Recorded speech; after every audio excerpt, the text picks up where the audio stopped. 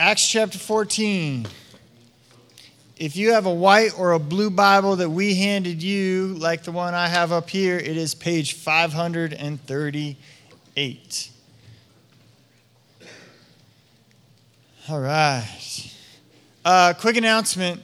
If you have a student, and by that I mean 6th through 12th grade, so high school, junior high-ish age, we have a youth group that's been happening on Tuesday night. It's been awesome.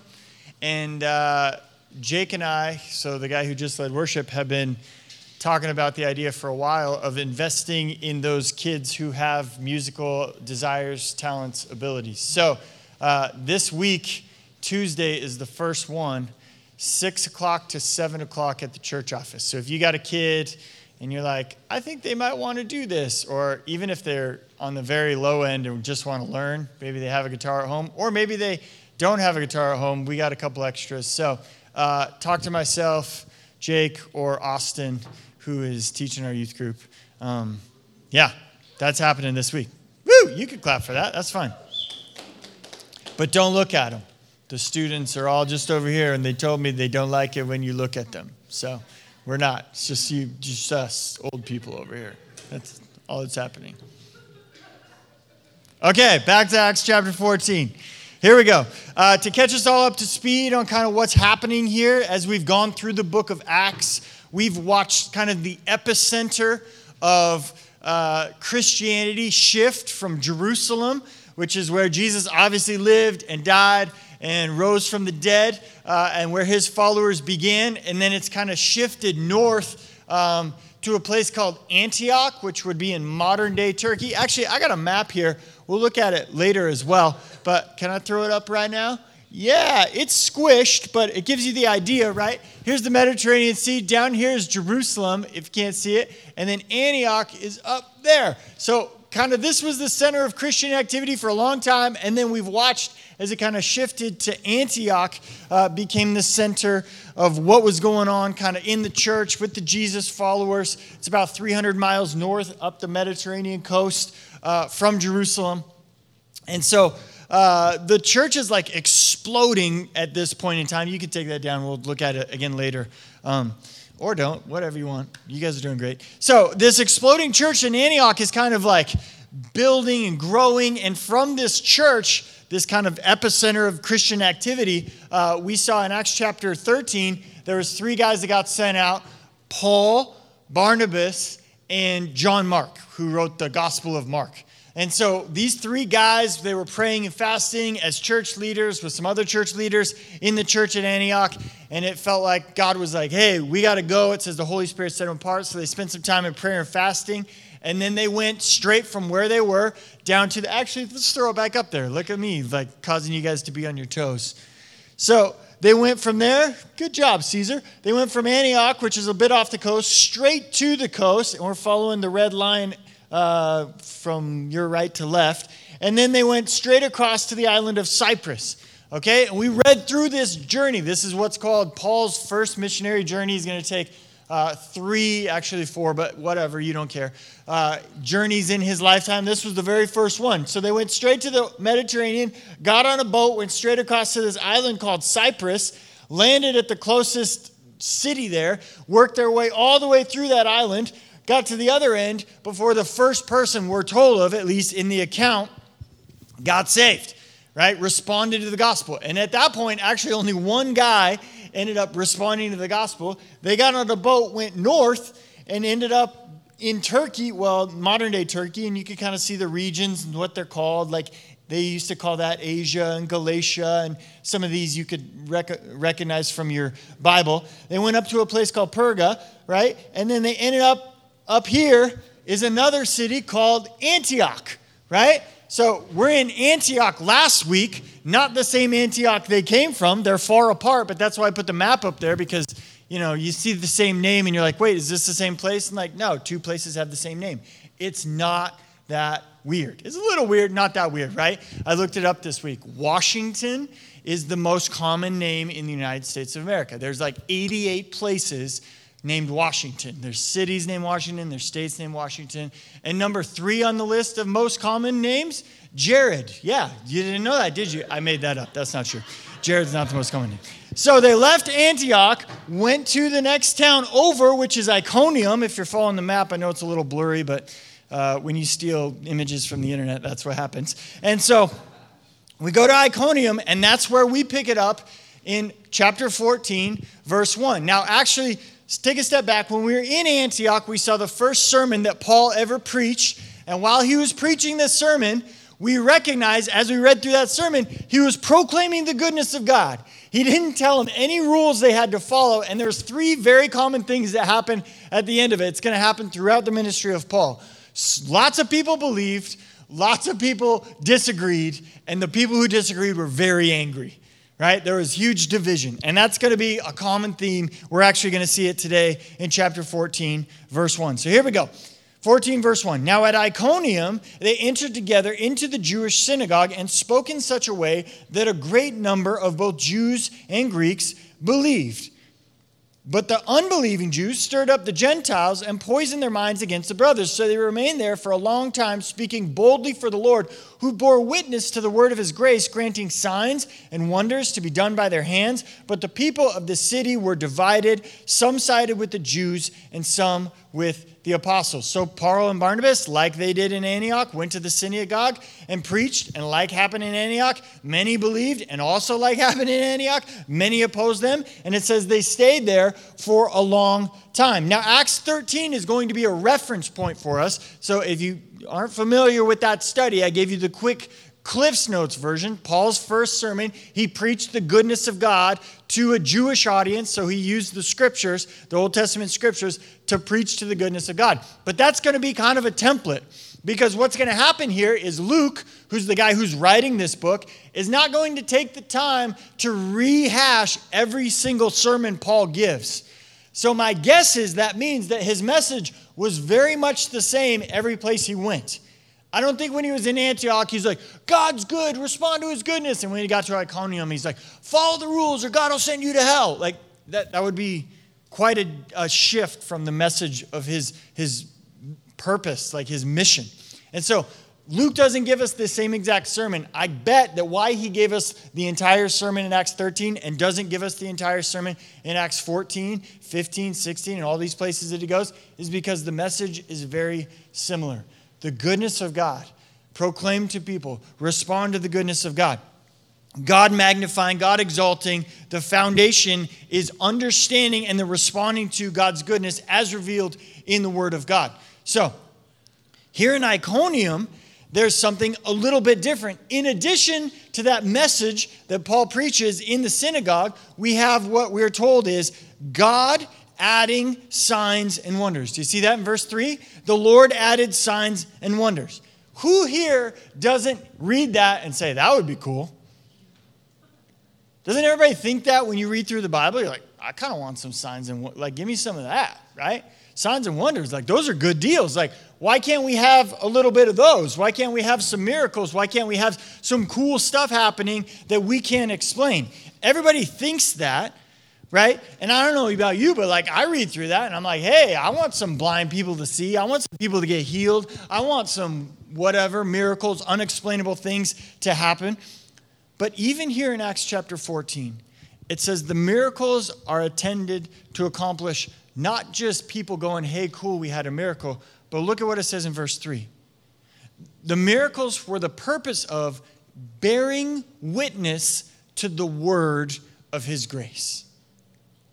So miracles are not an end in themselves. Signs and wonders are not an end in themselves. Signs and wonders are intended to drive us to and point us to the Word of God, and more specifically, the goodness of God as revealed in the Scriptures. Now that's super important because miracles, if you just think they're the point of Christianity, you could get super off. You could get weird.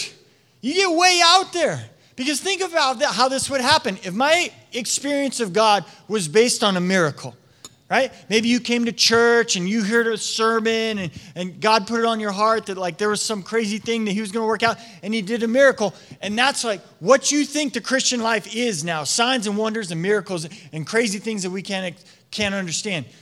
The next time I want to have a relationship with God, I have to have another experience. And we're all humans, right? So if we have to follow up one experience with another experience, the second experience has to be better than the last one, right? That's how we all work. And so what happens is, right, I had a cool thing happen. Now I got to have a cooler thing happen. And it's got to be bigger, and it's got to be crazier. It's got to be further. It's got to be deeper. It's got to be more at stake.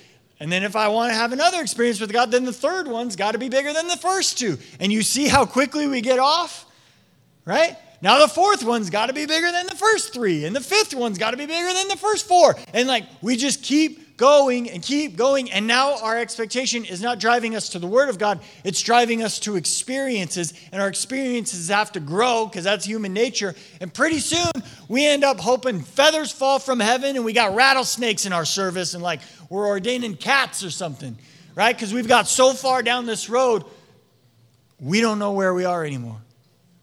But if you understand what this is actually teaching, that the miracles were intended to drive us to the Word of God, the Word of God is self-correcting, right? If you are focused on the Word of God, it corrects itself, right? If you get too far into the Word of God, which isn't possible, but let's say you got so focused on the Word of God, you neglected the Spirit. You know what the Word of God is going to tell you to do?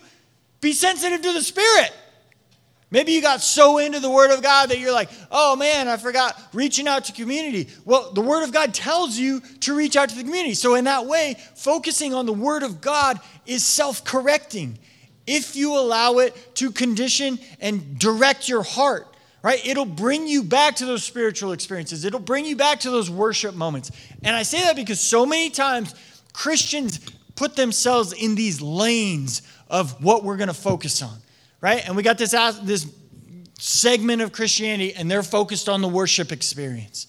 Right? And they write great worship music, and it's not self-correcting. And you get way down this like cool song road, and all of a sudden the songs aren't even about Jesus anymore.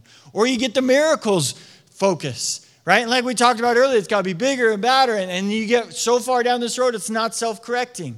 Right? Or you get the theology thing. And we got so like into figuring out how God works and reading so many books and understanding God that we aren't self-correcting anymore because we're just reading commentaries all the time. But if you focus on the Word of God and you start to stray, the Word of God will bring you back.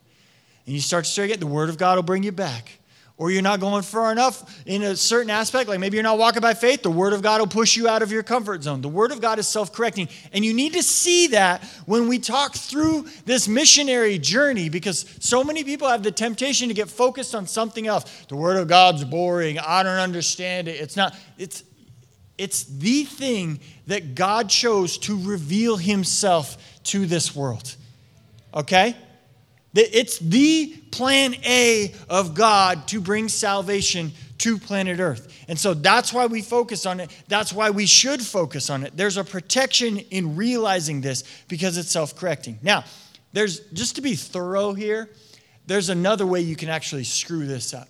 One of my favorite sayings, one of the old timers told me, is like, every mile of road's got 2 miles of ditch. Right? So the idea there is like, you can go one way, you can go the other way. Like you can screw this up both ways. There are people who claim to focus on the Word of God, but also screw it up. And by this I mean, they claim to focus on the Word of God, but they pridefully assume that they have the Word of God under control, handled, and understood. And so they no longer allow it to shape their life. So that thing I talked about earlier about it being self-correcting, they want no part of it. They read their Bibles, they go to church, they memorize it, but when it actually convicts their hearts and says, your life has to change, they're like, no, I'm good on that. And that produces the most hypocritical, dead, unspiritual type of Christian on the planet. And the weird thing is they know the Word of God so well, but the Word of God stopped affecting their life a long time ago. And that's actually what's happening here in this passage. That's what these Jewish religious leaders are doing. They read the Bible all the time. They pray all the time. They hear Paul preach the gospel. And instead of allowing the word of God to change them, they pridefully assume, he's not talking to me. I already know what it said. I don't need to be told anymore. Like, he's not talking to me. I have it figured out. He's got it all wrong. So look at what their response is in verse 5. When an attempt was made by both Gentiles and Jews, by the rulers, to mistreat them and stone them, they learned of it and fled to Lystra and Derbe and cities of Lycaonia and to their surrounding country. And there they continued to preach the gospel. So these guys, who are the religious service attending, Bible reading, scripture memorizing people in this society, are so hardened to the word of God actually changing their heart that instead of change, they decide they're going to kill Paul and Barnabas. They decide they're going to stone them to death, right? It's not Washington type stoned. It's throwing rocks at somebody until they die, right? That's what we're talking about here. Like, stoning and death is a means of execution where they get a big enough crowd around a person and throw big enough rocks at them until they are no longer alive, right? It's a serious deal. And that's what they plan on doing. The persecution is now escalating, right? In earlier cities on this missionary journey, we weren't told of any persecution. We had the map up there earlier. They came all the way across that island. Like, we didn't see any persecution.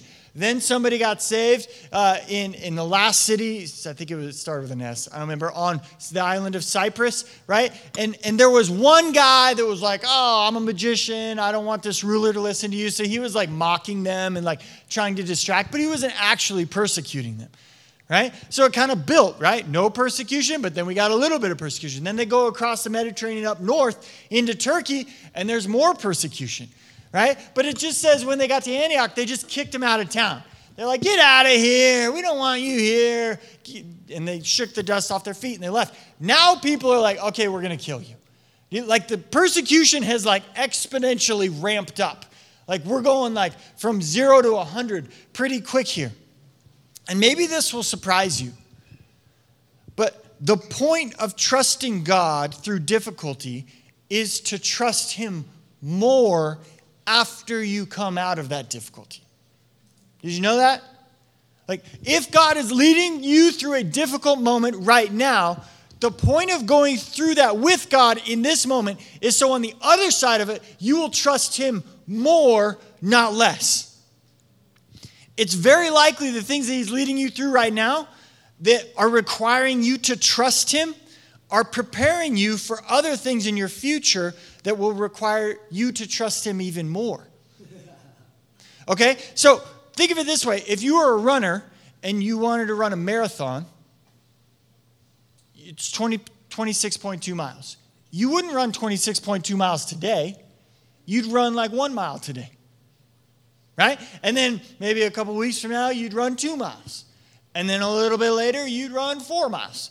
And then a bit later, 5 miles. And then 10 miles. And then sometime, like maybe you want to run a marathon a year from now, like you would build up to it. Faith works the exact same way. And sometimes we hate it, but this is what happens. God has a plan for us to run further than maybe we think we can.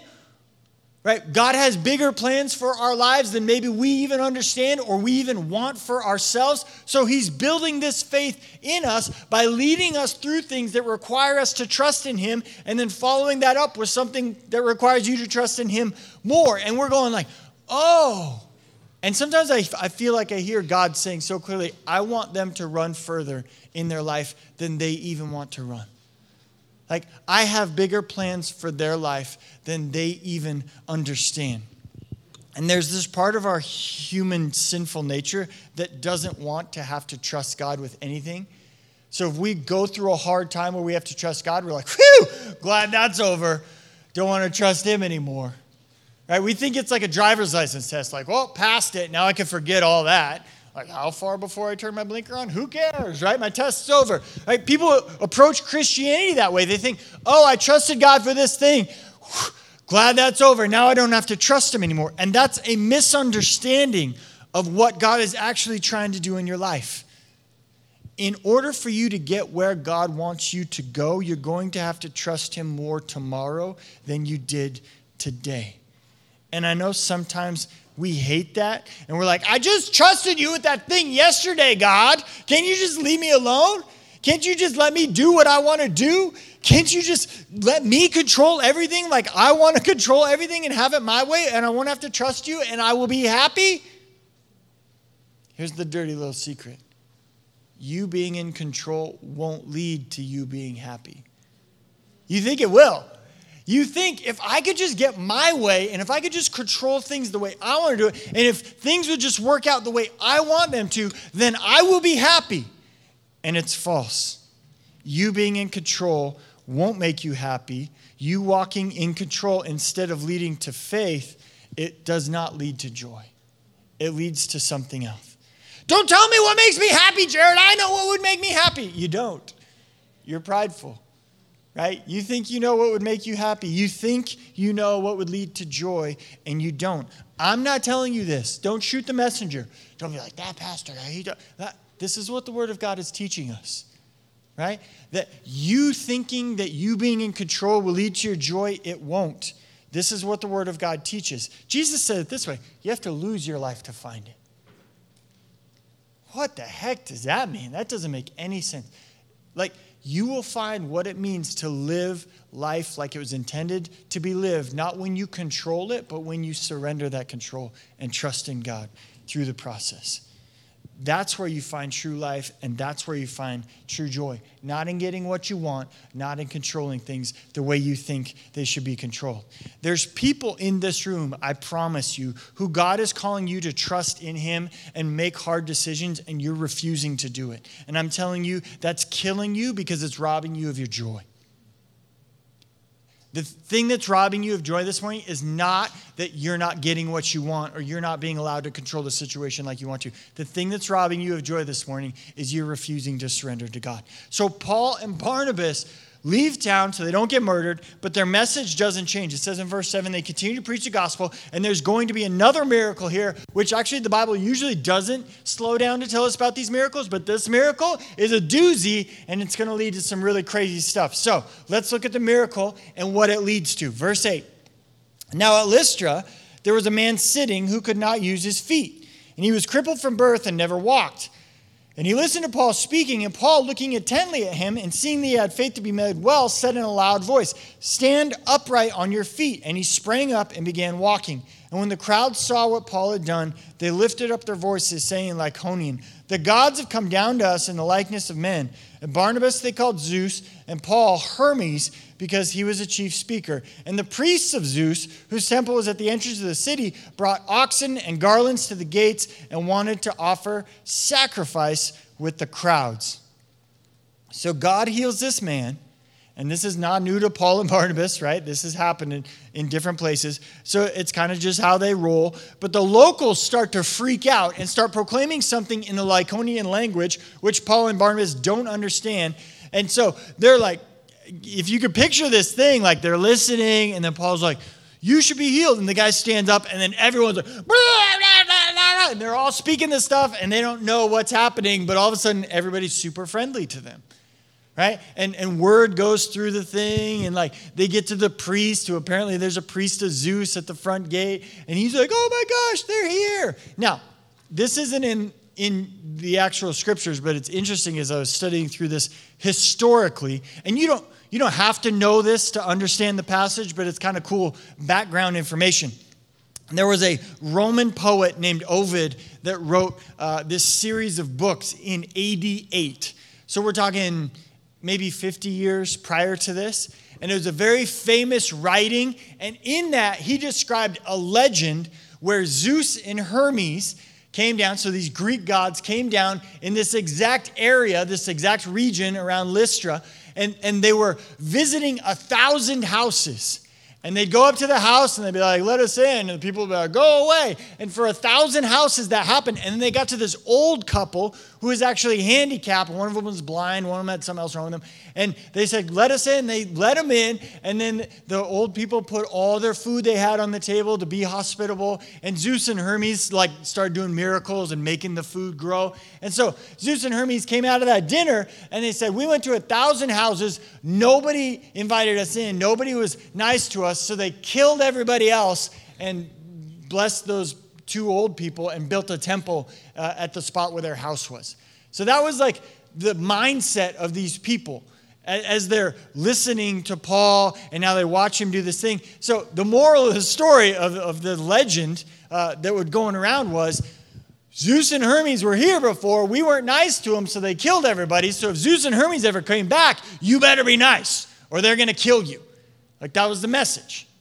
Right? So when Paul performs this miracle, there's somebody in the crowd that knows this legend, that believes in Zeus and Hermes, and that, they're going to be mad if we're not nice enough. And they're like, oh my gosh, Zeus is back. Hurry. Everybody be super nice so he doesn't kill us all. And that's what they start doing. They start freaking out. They start worshiping them. It's what I call the angry God theory. Okay? Because it's not only in this passage, but it's in almost every religion. It is in every religion on planet Earth. It's the idea that we start with God is angry, and you need to do something about that will make him not angry. And that pervades every religion on planet Earth, right? God's mad, and we gotta make it right. And there's all sorts of ideas on how we make it right with God. With this angry God. Our angry God theory is that he's mad, he's going to punish us, so we got to follow the rules in order to make it right. And so the Mormons, they got their rules on how they're going to make it right with God. And then the 5 pillars of Islam is another set of rules on how they're going to make God not mad at them anymore. And then we got the Buddhists who are a little bit different, but it's like, you just don't understand. And so we got our 8-fold path on how we're going to fix ourselves and understand better our relationship to God, that we are God. Surprise, right? And then there's all these different rules, and the Watchtower Society is like, if you're not handing out tracts, you're going to hell, right? So we got all these different people that are basically doing the same thing. They're espousing the angry God theory. He's mad, or he's going to be mad if you don't follow the rules. And the message that Paul preaches is opposite of that completely. It's the idea that God is not angry, but loves us and sent his son to die on the cross for our sins. It's the idea that God is good, and our job is not to fix our relationship with God, but our job is to understand and respond to his goodness. Thank you. Receive it. Like, that's a completely different idea. It's not that we can somehow fix our relationship with God. It's that God has fixed his relationship with us. Have you received it? The gospel is completely different than the angry God theory and all of these other religions of the world. So this crowd sees the miracle, and immediately the angry God theory comes into their mind. We got to fix this. We got to fix it, which, again, like I said earlier, if you just get on the miracle track, you can easily misinterpret miracles, right? The miracle here isn't driving them to the Word of God, and they're getting off on their weird thing. They go to the priest of Zeus. He's doing this thing. And all of a sudden, apparently, Paul and Barnabas realize what's happening. Somebody tells them in their own language or something. And that's where we pick it up, verse 14. But when the apostles, Barnabas and Paul, heard of it, they tore their garments and rushed out to the crowd, crying out, "Men, why are you doing these things?" So Paul and Barnabas realize what's happening. No, stop doing this. Stop doing this. Ripping your clothes is a sign of anguish in those days. No, don't do this. We are just like you. And what's going to follow is Paul's contrast between the angry God theory of religion and the gospel. And Paul's going to, while he's trying to get these people to stop, he's going to give us this super short sermon on no, don't do the angry God theory. That's not real. The gospel's real. So that's where we are. Look at it. Verse 15. We also are men of like nature with you, and we bring you good news that you should turn from these vain things to a living God who made the heaven and the earth and the sea and all that is in them. In past generations, he allowed all the nations to walk in their own ways, yet he did not leave himself without a witness. For he did good by giving you the rains from heaven and fruitful seasons, satisfying your hearts with food and gladness. Even with these words, they scarcely restrained the people from offering sacrifice to them. Okay, so let's look at how Paul contrasts the gospel with the angry God mindset. First, look at this. The first thing Paul says about the gospel is that it's good news. Angry God mindset, angry God theory, religion is not good news. It's like, hey, I got good news for you. God's super mad. He's going to send you to hell unless you fix everything. That's not good news. You know why it's not good news? Have any of you tried to follow all the rules? How'd that work for you? Right? Give me a hand if you have done something in your life that while you were doing it, you knew you shouldn't be doing it. The rest of you that don't have your hands up, you're liars, right? So we can't even do the things in our minds we know we should do, let alone follow the perfect law of a God in order to make things right with him and get ourselves into heaven. Like the angry God mindset, even if it were true, which it's not, you can't follow it. Like you can't do enough to make any God, whether it's Zeus, even though he's not a real God, or any other God, happy enough to let you into heaven. Because not only could you not follow the rules from here on out, you can't pay for all the rules that you already broken in your past. Right? You'd get to heaven and God would be like, hey, from October 2021 on, you did good. But before that, let's talk. Right? You'd be like, oh man, there's no way. The angry God theory it's not good news. And that's what's great about the gospel. It is good news. The foundation is not that God's mad, but that God loves us. The gospel, in contrast to the angry God mindset, is actually good news. It's actual good news. Not heaping a burden on you. That like you're the deciding one of whether or not you get to heaven or hell. Like God is the deciding one. You just need to receive it or not. That is great news. Second thing Paul says. He says, turn from vain things to a living God. So on one side, we have what I'm calling the angry God theory. Paul calls it vain things. And on the other side, we have a living God. Okay? Now, if you're into writing in your Bible, which I would highly encourage you to do, write this because it might give you the idea of what Paul's saying here a little better. Right next to living or above it in your margin or something, write life-giving God. That's the idea. Turn from vain things, the religious mindset, the angry God mindset, to a living, life-giving God. The angry God mindset does not give life. The gospel gives life. Vain things are worthless. Vain things are worthless. You trying to work your way up to pleasing a God in heaven is a worthless endeavor. You'll never make it. You're not a good enough person. I know that's what you wanted to hear this morning. Like, hey, I'm going to go to church and have that guy tell me how much I suck. Well, you're welcome, right? You just can't make it. That actually should be very freeing for you.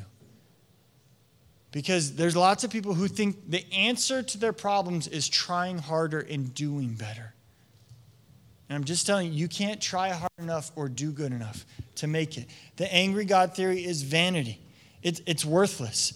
It's literally worth nothing. It will not get you to where you think you want to go. Now, contrast that with the living God. And to illustrate the contrast, like I said, right, life-giving. You turn from a vain, worthless thing, the idea that you can save yourself, into this idea that will give life. The ideas of the life-giving gospel, of a life-giving God. The good news of the gospel is that a living, life-giving God has initiated your salvation. Now, Now, how are you supposed to know that he did that? How are you supposed to know that there's a good, kind, life-giving God up in heaven that has earned your salvation already for you? How are you supposed to know that? He tells us. Look at the last part of what Paul says.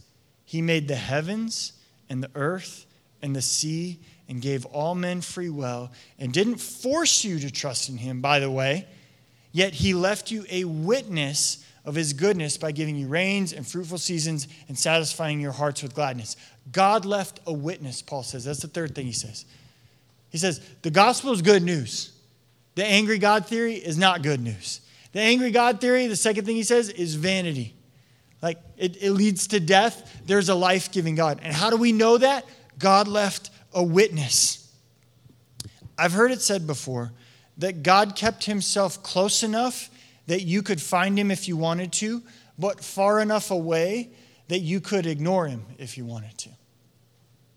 He left himself a witness, which if you want to, you could choose to ignore. He's not going to force anyone into heaven. He sovereignly gave us the choice to live our lives as we desire. And if we don't want to pursue him, he's not going to force us. But if you're going to live a life apart from God, he is a life-giving God, and you're going to have to ignore some pretty incredible witnesses like creation and humanity and fruitful seasons and gladness of heart. I was driving here this morning thinking about this message, and the sunrise was incredible. Right around 7 o'clock, I was like, dang. Right? You should look at that and be like, there's a life-giving force somewhere. Yeah, his name's God, and he created all this. Like, people fall in love, and they get this sense within them. There's a life-giving God around here. Right? You have kids, and you're like, so many people have talked to me like, hey, like, I thought I was fine, and then I had a kid, and I was just like, I need to go to church. Right? This is the witness that God has left on the earth. And if you're going to turn from the life-giving God to these vain, worthless things and ignore the good news, you're going to have to ignore all of that. You have to be like, nope, science. All right. I mean, go down that road. You'll find science isn't quite as smart as maybe you thought it was if you were saying that. Just like last week, Paul did this thing where he reminded people of God's goodness. Now, last week was a little bit different context. When we were in Acts 13, he was talking to a Jewish group of people who would have known the Old Testament Bible, and they were in a synagogue setting, so they were in a religious gathering. And Paul was like, goodness of God in the Old Testament, goodness of God in slavery, goodness of God in the Exodus from Egypt. And he just kept going down, goodness of God in King David, goodness of God. All the goodness of God came from the Old Testament. Now his message is the same. He's still proclaiming the goodness of God, but now because these people have no idea from the Old Testament, he's using creation. He's like, who makes it rain in the spring when your crops need to grow? Who makes it warm in the summer when you're out there harvesting? Who brings the sun up every morning? Right? Who gives you gladness of heart and full times of harvest? Where does all that stuff come from? He's still proclaiming the goodness of God. It's just to a different group of people. And so the language is a little bit different, but the idea is the same. And how many rules do we have in this little sentence here? None, still. Still no rules. Still no rules. Because you know why? There's a lot of people in the Christian world who would call themselves Christian, but still hold to the angry God mindset. 10 Commandments. Go to church enough. Hey, I'm here, right? I think you should go to church. But you're not going to go to hell if you don't. That's probably not a great church growth strategy, right? Like, some husband's like, let's buy a boat, right? Yeah, okay, man, don't do that. But, like, there is not an angry God mindset if you understand the scriptures. And people have turned the scriptures into an angry God mindset. And I'm just saying, you may claim the Bible, but you're just like the rest of those religious people, thinking they can work their way to God. There's not one single rule in the message that Paul just gave these people. If you're in the angry God mindset, think about that. That should change your direction. Now, look at what happens in verse 19. But the Jews came from Antioch and Iconium, and having persuaded the crowds, they stoned Paul and dragged him out of the city, supposing that he was dead. But when the disciples gathered about him, he rose up and entered the city, and on the next day he went on with Barnabas to Derbe. Something has happened with the time. I am teaching halfway through my notes, and I'm almost like here, and somebody has messed with the clock, and it's already 11 o'clock. I don't know who messed with the time, but we have 0 time to finish this today. I know. Go back. We're not going to push through, right? There's kids workers upstairs who have graciously volunteered their time that if I go 10 minutes over, my wife's going to make me sleep on the couch, right? I'll finish here. Paul's going to walk into this next thing that is going to require greater faith than the last thing. We just read it. He gets stoned to death. People throw rocks at him until they think he's dead. Right? And we covered a lot today. We're going to finish it next week.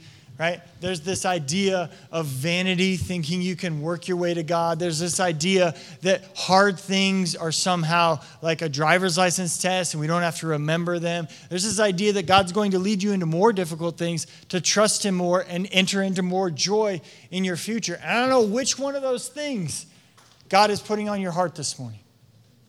I had 3 more points.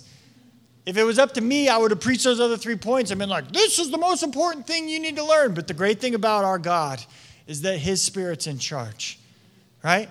And so we do this thing at the end where we sing a song. We don't sing a song because we got nothing else to do with our lives. We sing a song so we can respond to the things God has put in our hearts from his word.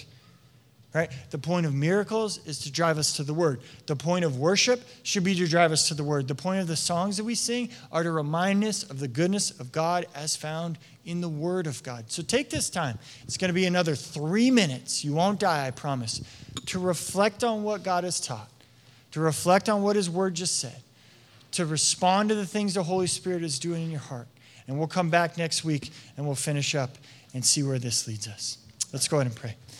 Father, I'm grateful for your word, how it instructs us and directs us and leads us and even interprets for us the things that are happening in our lives, Lord. And if, being real honest, Lord, if I would have had it my way, we would have finished our message this morning, but we didn't. And you know why. You know there's people in here who just needed that portion. There's people in here who just needed to be encouraged maybe to walk by faith in their moment of difficulty. There's people in here who just need to be encouraged to think about what their understanding of you is. Maybe they think of you as angry. Maybe they think of you as a mostly rule-oriented God. Maybe they're giving their lives to vain things right now. I don't know what's going on in our hearts right now, Lord, but you do, and I rest in that. And so as we sing this last song, Lord, as we proclaim more of your goodness, Lord, may your Spirit do that work in our hearts. Father, we're grateful that you would speak to us at all. We're grateful that you would lead our hearts in any way, that you would reveal yourself to us as a gift, Lord. And we thank you for that gift this morning. Do your work in your people. And we ask you in your name. Amen.